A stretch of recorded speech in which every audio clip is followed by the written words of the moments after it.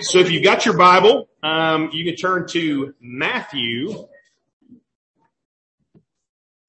chapter. We're going to be looking at two passages in verse 1 and then a few more in chapter 2. So you can start by going to Matthew chapter 1, verses 18.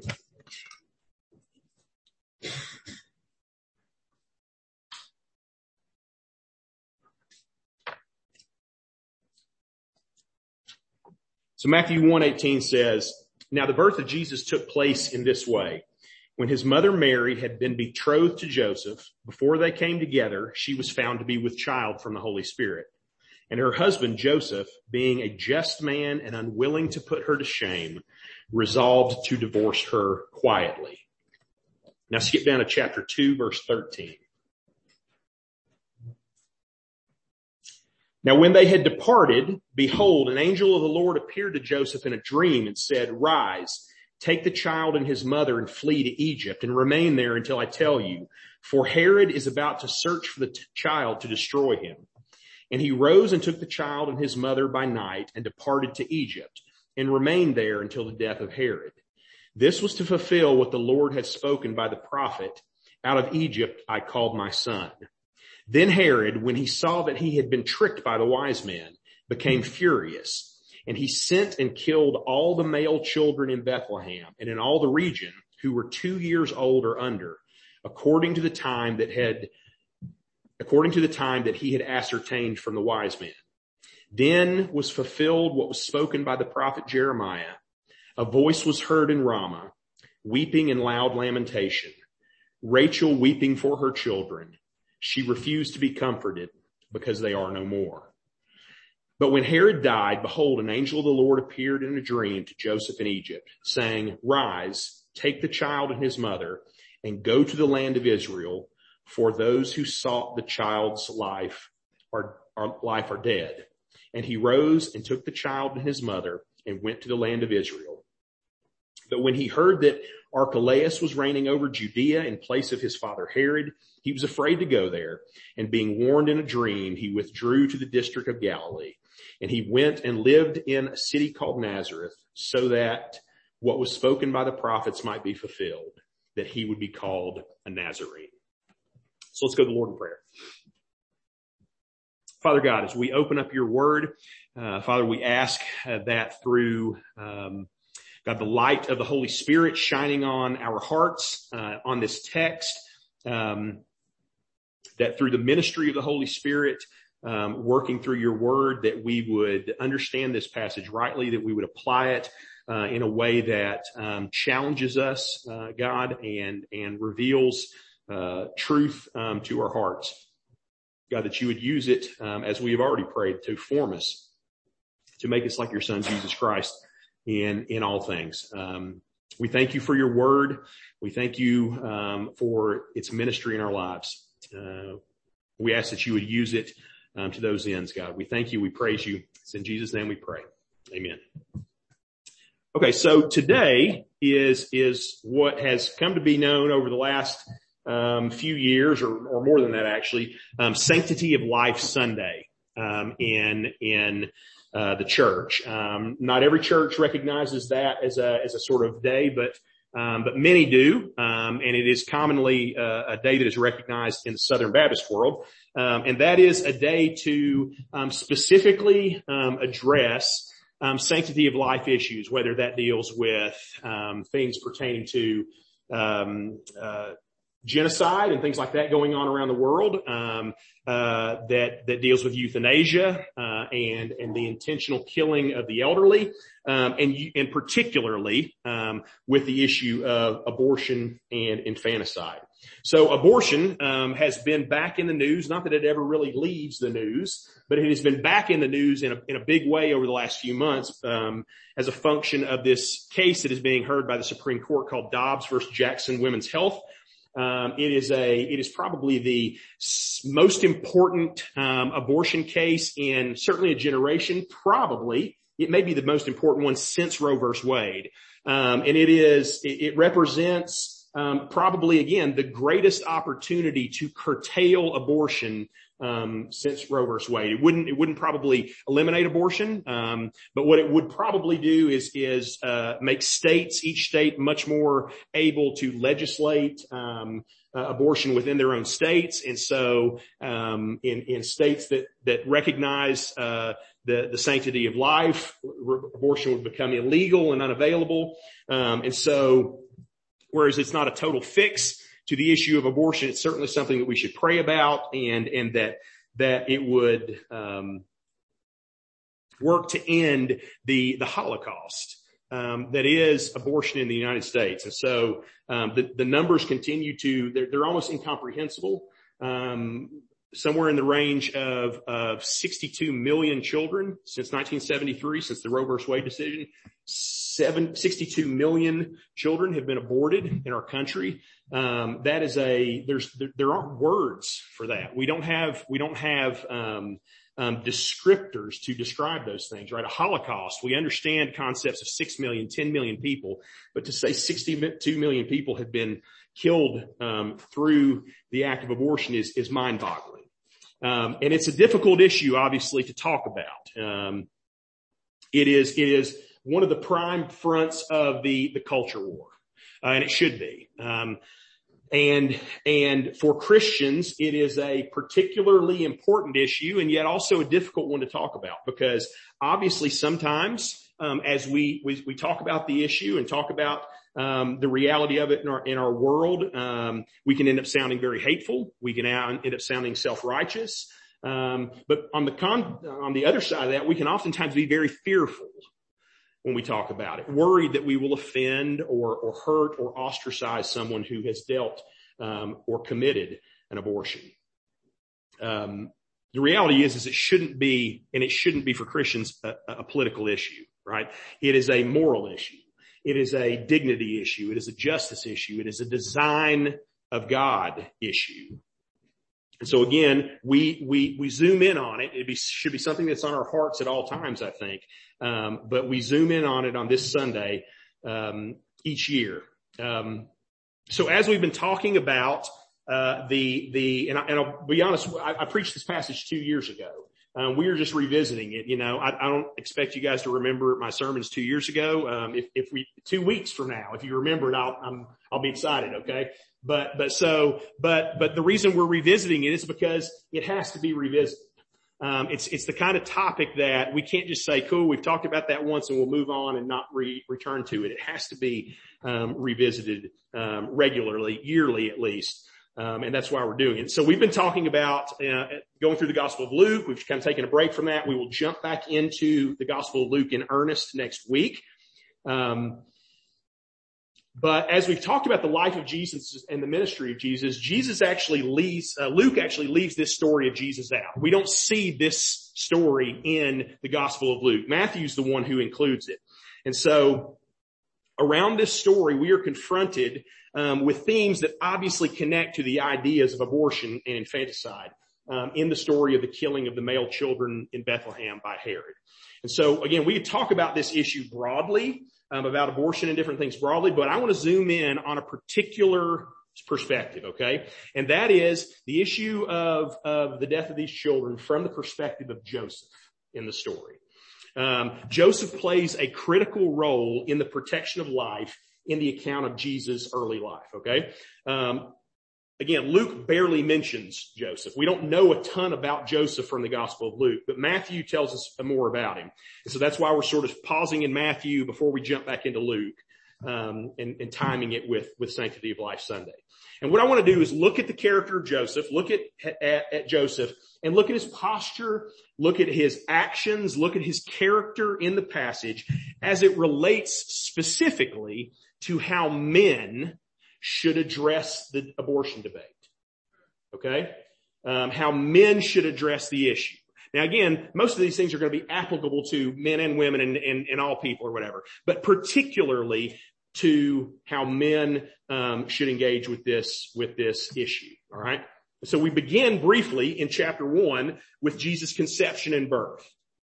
And we see the heart of Joseph's character in that passage. Okay. So again, verses 18 and 19 of chapter 1. Now the birth of Jesus Christ took place in this way. When his mother Mary had been betrothed to Joseph, before they came together, she was found to be with child from the Holy Spirit.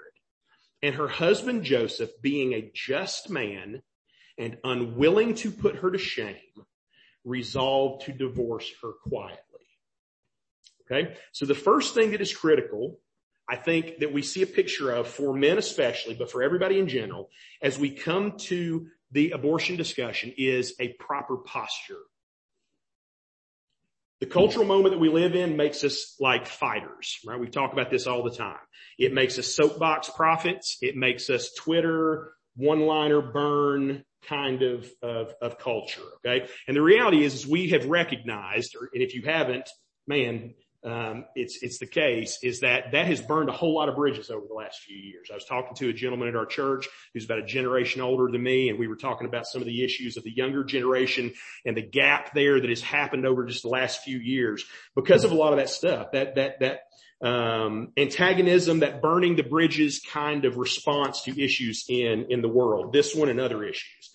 But we see a different model in the manhood of Joseph, right? The example that he sets for us. And we can learn, I think, a lot as men from Joseph's reaction to the discovery that Mary is pregnant. Okay. So in that one line, it speaks kind of volumes about our character, or the character that we should have. It says, and her husband Joseph, being a just man and unwilling to put her to shame, resolved to divorce her quietly. So the divorce that's mentioned there is a reference to the fact that in Jewish culture, you had to get a legal divorce from betrothal. Okay. So Joseph and Mary are not married at this point. They're engaged. All right. But in Jewish culture, you had to get a legal divorce from being engaged. That ties particularly into the sermon 2 weeks ago about divorce. Okay. And about those issues. And so it's outside the scope of what we're talking about, but that's a key aspect of what I talked about that week about how, I don't feel like that necessarily, adultery is a reason for divorce. And I mentioned that in the sermon, and I had a number of people kind of say, whoa, wait a minute. What about what Matthew says? And that ties into that, but that's another discussion for another time. But the key is what it reveals about Joseph's character. Okay. Notice this.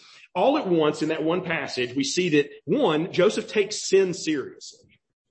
He takes sin seriously, but also he approaches it with mercy. So here's obviously one of the heart-wrenching realities about the way we deal with abortion. We have to figure out a way to be honest and merciful in the situation. Okay. Because the reality is this. Here's the truth side. Here's the honest side. Abortion is murder. That means that among our friends, our family, our community, our church, there may be murderers among us. Some who have had abortions, some who have funded abortions, some who have encouraged or coerced someone into that decision. There are people in our midst who have participated in the murder of another human being. All right. That is a stark way of saying. But here's why it's important. Here's why we have to say it so starkly. For one, abortion is an affront to the dignity and the worth of that child who has been aborted. And if we ignore it, if we call it anything other than what it is, then we are doing another act of violence to that child. To downplay it in any way is to downplay that child's humanity, their value. To act like murder isn't murder is to perpetuate violence against them a second time. Okay. That's the first reason why we have to call it what it is. And the second reason is this. We desire on the part of those involved in the abortion, we desire reconciliation. We desire forgiveness. We desire that those people would deal with that issue and return to Christ in terms of it. And the only way there can be reconciliation and repentance is if we call sin what it is. Sin has to be named. It has to be confessed. And if we don't call it what it is, then there can be no real repentance or reconciliation. And so if we desire healing, if we desire mercy in this situation, there has to be a reckoning with sin. Abortion is murder. But here's the even more important truth, that where sin abounds, grace abounds even more. Sin, even the sin of murder, does not disqualify us from the kingdom of God. God's mercy and God's forgiveness are bigger than that sin. And the truth is that some people who have been mightily used by God in the history of his church, particularly in the scriptures, Moses and David and Paul have all been murderers or people who encouraged murder or who were complicit in murder. And yet God saved them and forgave them and used them mightily in his kingdom. And so the reality is we have to hold both of these truths out there when we discuss abortion. Joseph, I think, does that in his response. He is honest about the perceived sin. Now, again, it's not the exact same sin, right? We're talking about what appears to be an infidelity. But he is honest about the perceived sin. He acknowledges that there are consequences for that sin, which is the reason why there's going to be a divorce. But notice he doesn't do it from a position of condemnation. There's no anger from wounded pride. There's no self-righteous judgment in Joseph. There's no vindictive vengeance. There's mercy and grace. He doesn't want to shame or condemn Mary. She has to be held accountable to what she's done or what he thinks she has done. And even though he thinks he has been personally wronged, which if she had been unfaithful, he would have been, there's still only kindness. There's not vengeance there or self-righteous judgment. So I'm sure the things that are going on in a woman's mind, who has had an abortion, who is contemplating an abortion, are complicated, right? But the reality is this. We need to remember that by and large, the women who are seeking an abortion are not calculating, militant, pro-choice culture warriors looking to prove a point, okay? That's not, by and large, who's having abortions. The people who are having abortions are afraid. They are women who are afraid of all the things. They're afraid of what the pregnancy or the abortion, the effects it'll have on relationships, career, family, how they're going to manage if they have the child, how they're going to manage if they don't, what will people think, how will they go forward. The reality is that is not an opportunity for judgment on the part of those in the church or on the outside. That's an opportunity for honesty and grace in that person's life. I think Joseph does that. He gives us a picture of that. And so, again, while the issue is a little different, it's not the same exact issue, but we see in chapter 2, it becomes much more explicit because now we are seeing Joseph literally thrust into a situation that involves the murder of children. And what we see is that in that passage, men are called to be protectors of the innocent. Not only do we have in that second chapter a picture of positive manhood in the person of Joseph, but we have a picture of negative manhood in the picture of Herod. Herod perceives rightly that Jesus is a threat to his rule and to his dynasty. We've talked about that in Luke when the prophecies about Jesus are being told about who Jesus will be, and it says he will be the cause of the rise and fall of many, right? Herod is going to rise and fall. He recognizes that is a consequence of Jesus coming. Verse 16 says, then Herod, when he saw that he had been tricked by the wise men, became furious. And he sent and killed all the male children in Bethlehem and in all that region who were 2 years old or under, according to the time that he had ascertained from the wise men. So in an act of wickedness that we can almost not imagine, to do nothing more than to secure his own life and status, he commands the execution of dozens, maybe hundreds of little boys in the city of in the city of Bethlehem. Herod is a man who values self-interest over even the lives of the innocent. And he acts in keeping with that self-interest. So here's the deal. in the abortion debates from the pro-abortion, pro-choice side, there's a phrase that we always hear. My body, my choice, right? That's the rallying cry of the pro-abortion movement. But here's the deal. We know that many times that is a disingenuous cry. It is a disingenuous thing, because behind that my choice is often somebody else's choice. Oftentimes there is a shamed father, an irresponsible boyfriend, maybe an inconvenienced employer, maybe even an annoyed husband who is lobbying for the death of that child. Each in the moment are not looking to the well-being of the child or of the mother, but they are only interested in how this will affect themselves, their convenience, their desires, to save face, to save hassle at the expense of human life. So certainly that's not always true. Every single situation is different, and there are many, many times that a woman's independent choice may be hers, but we know that many, many times a woman's independent choice is anything but independent. There's somebody behind the scenes who is pushing in a certain direction. But notice Joseph, it's not his own interest that he is concerned with, but Mary and Jesus. And Joseph answers this critical, sacrificial call to protect life.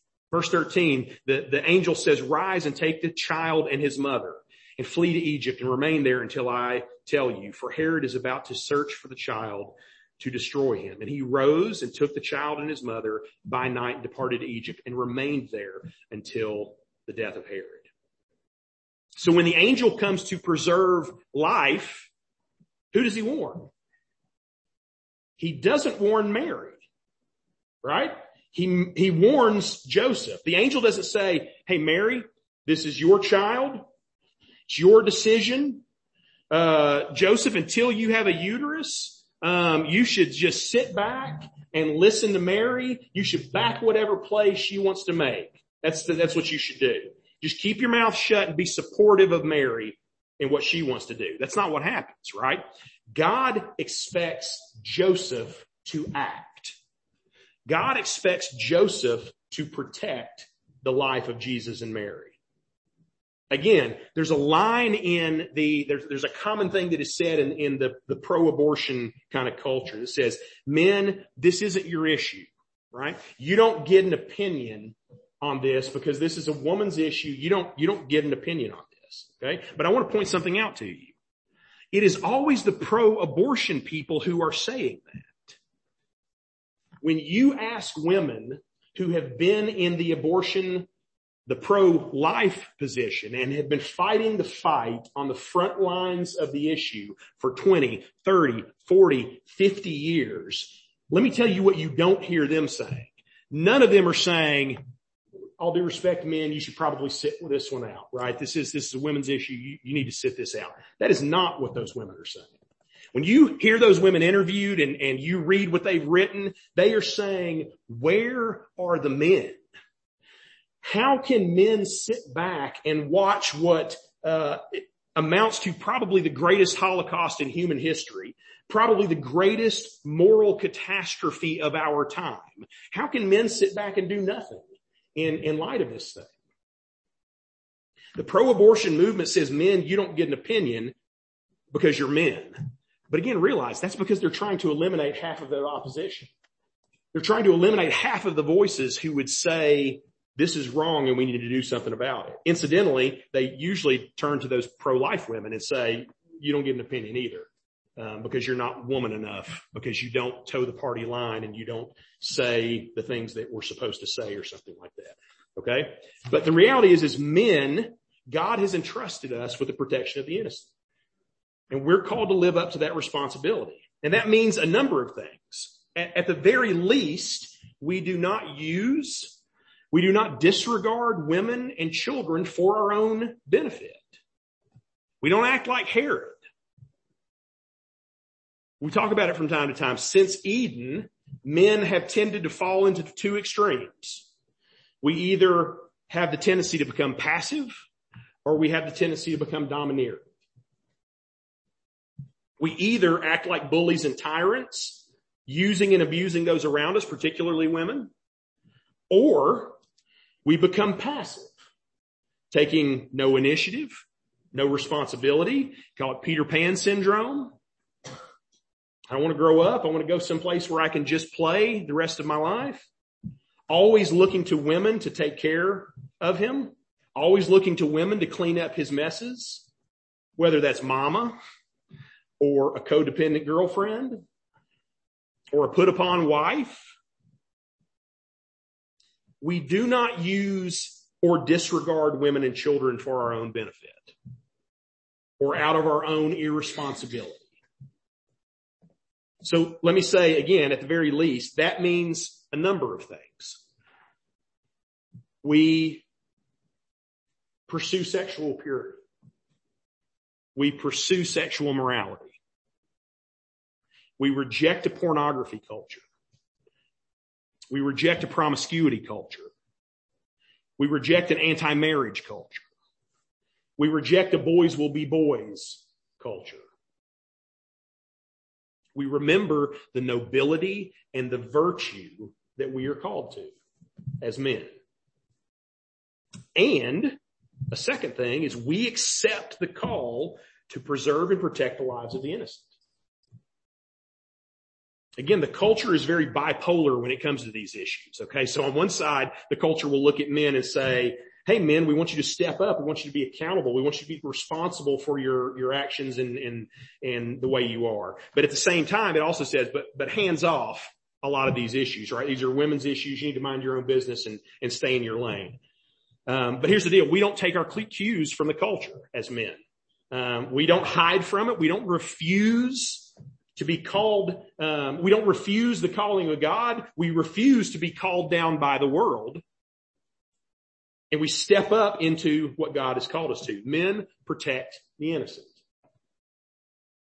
And so now again, having said those things, let me zoom in a little bit tighter and say, point to a few things, because not only do we protect the innocent, but we servant-heartedly provide for children and mothers. Sometimes children and mothers who don't belong to us.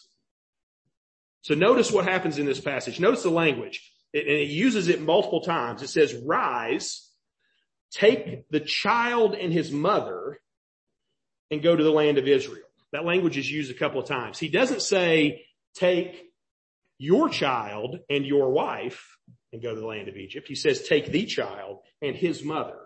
Okay. Now maybe I'm making too much of that, but the emphasis of the language seems like it is focused away from Joseph's personal relationship to them, right? God is not calling him according to Joseph's relationship to these two people. He's talking about them as if they are their own deal. Because obviously, in a sense, Joseph is not Jesus' father, right? He's a stepfather or something. He's an adoptive father. And the reality is Joseph is going to have to make big, hard decisions for the child that has been entrusted to him by God, but a child that doesn't really belong to him. Consider this. Joseph has given up 2 homes in under a year. First in Nazareth and now in Bethlehem. Livelihood, community, disrupted. Think of what Joseph has been asked to do as a function of being Jesus' adoptive father. Okay. And let me put it to you in a way that it's not quite a one-to-one correlation, but brings it into us a little bit. What if tomorrow somebody walked up to you and handed you a child and said, this child will be dead tomorrow unless you go now, move to a foreign country. No time to sell a house, no time to line up work, no time to figure anything out, and I can't promise you how long you're going to be there. What do you do? Well, Joseph twice says, pack your bags. We've got to go now. Men, there are going to be ways that we have to step up and serve children who are living because we have encouraged their mothers not to have abortions. Does that make sense? If women have less abortions, there are going to be more children who need help. Sometimes, again, the charge is leveled against the church. Man, well, you only care about children before they're born. You know, once a child's born, the church doesn't care anything. You don't care about anything. There's an Italian word for that. It's baloney, right? That's garbage. Okay. Christians are 2 times more likely to adopt. Generic Christians, right? Just the not titled Christians. Catholics 3 times more. Evangelicals 5 times more likely to adopt or foster. Countless pregnancy resource centers, adoption agencies, ministries meeting every aspect of care in life. Not to mention the normal daily care and ministry of churches all across the country, right? The idea that the church doesn't care about the life of children after they're born is ludicrous for anybody actually looking at any metric. Okay? However, it still may be true of our own individual lives. We might look at a situation and say, yeah, I'm very pro-life, but at the same time, man, I'm not really doing anything and I'm not particularly concerned and not particularly serving or sacrificial in any way when it comes to helping in these areas. And so the reality is if we care for women rightly with mercy and truth and gentleness, it will mean sacrificial care on our part at some point. And there's no cookie cutter expectation. You know, I can't give you a scenario where it's like, hey man, each person in here has to do this, this, and this or whatever. There's not any way to do that. But I can give you at least maybe 3 ideas, 3 overarching kind of ways of service and need and sacrifice that may be the case. One, if the woman is going to have a child, it means there are going to be more needs in the area of adoption and fostering and things like that. Right? There's just going to be. If women are choosing to have the child instead of aborting it, many of those children will be put up for adoption. So we may be adopters. We may be foster homes. We may have some sort of respite care or acts of service, certainly prayer, certainly encouragement. When we look back a couple of years, 2019, we were talking about, and we're still talking about it, but we were talking about those particular areas of ministry where the Bible seems to focus often. And that is in the case of, sojourners, foreigners, widows, and orphans, right? And so out of that was birthed the ESL ministry, right? We're not a huge church. We don't have unlimited bandwidth and resources and stuff like that. But out of that was birthed the ESL ministry as a manifestation of saying, hey, we're going to try to reach out and minister to sojourners, to people who are living inside our country, who are from somewhere else. Okay. And about the same time, a number of us started having conversations in a broad sense about adoption, about fostering, about issues that relate to that stuff. Going to some different meetings and some organizations around East Tennessee that provide services and different things, having conversations about those things, thinking about ways that we could be involved in that. And then 2020 happened, right? And all that stuff kind of got put on the back burner there for a while. The rules all changed and riots and elections and the world fell apart and all that stuff like that, right? But the reality is this, it needs to be revisited. We need to re-look at that. I'm interested in moving forward, in that, at least starting to talk about it. And again, there's no cookie cutter thing. I don't know what it'll look like. But talking about ministry to orphans, ministry to the fatherless, to the motherless. Because again, if there's fewer abortions, you can expect that there will be more needs in those areas. 2, you can serve that mom by recognizing the specific challenges that are going to come to her and provide some extra consideration in those areas. Okay.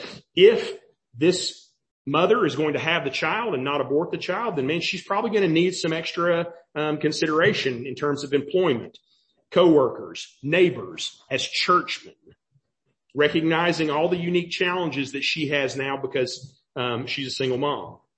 And there are going to be ways that she needs extra help, And for us to ignore that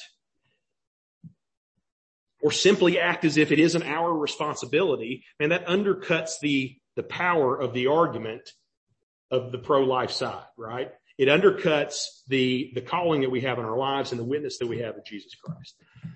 And 3, and lastly, and we'll close with this, you can serve those children by being a positive male influence in their lives. Again, not all the situations, it's all different. But there are certainly going to be lots of situations where the reason the issue even arose is because of the lack of some male presence there, right? There is a guy somewhere who is not living up to his responsibilities. That's why the abortion was even contemplated, and that's why the mom is in this situation as a single mom now. And the reality is this, man, you can't be their dad. Like, you can't fill that role. There's certain roles that can't be filled. But you can be their friend. You can be their mentor. You can be a role model. You can be a children's worker. You can be a youth leader. You can volunteer with the Boys and Girls Club or something like that. You can be a scoutmaster. You can be some kind of mentor who steps in and fills the role of, we'll say, a big brother for that kid, because there's going to be tons of opportunities for that. If things go the way we want them to go in the abortion debate in our country, right? I would love to see tomorrow the Supreme Court come down and make it so that the state of Tennessee said there are no abortions. But man, if that means certainly 1 million plus children born every year, who would not have been 1 million plus children who need care and help, and the ministry of the church in their lives. Okay. So what I want to do right now is kind of closing on that. It's just to go before the Lord, in a time of prayer. And I don't know what that looks like, man. Again, those are big decisions, right? These are big decisions in terms of how they affect our families, our daily lives, and everything like that. And I don't know what that looks like for you and your family. I don't know what it looks like for my family. But it's something that needs to be on our minds, in our hearts, something we are addressing and praying through, particularly in our time. Because again, man, things could change real quick for the better. There could be some amazing prayed for, fought for decisions made in the next few weeks and months, that will change the game when it comes to this issue. And so, we can be, preparing for those things in our hearts. And obviously the issues are already present. We don't need to wait for a decision to be made, because there are things that need to be done now. So let's go to the Lord in prayer.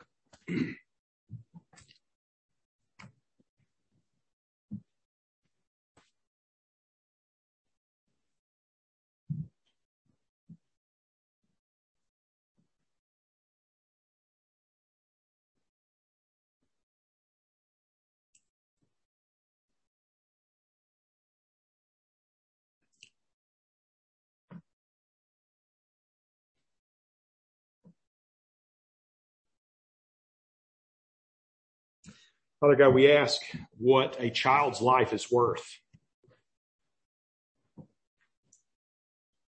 And as we ask that question, then perhaps the next question is what might it cost us as individuals, as Christians, as fathers, and as families? God, what does choosing life cost the community? Father, we ask that you would move in our hearts, that there would be a passionate concern related to these things. God, that we would not look away and act as if these issues, because they do not directly affect me or my family, that it's not my problem. But God, that you would help us to recognize the great call that you have on particularly on men, Lord, to serve and to sacrifice for the innocent. God, keep these things fresh on our minds. Stir in our hearts through the power of the Holy Spirit what this looks like, how it can be applied, what this would mean for our homes and our families and our churches. God, we want to see life prevail. Help us to be people who fight for and protect that life. We ask these things in Jesus' name. Amen. Please stand and sing the closing song.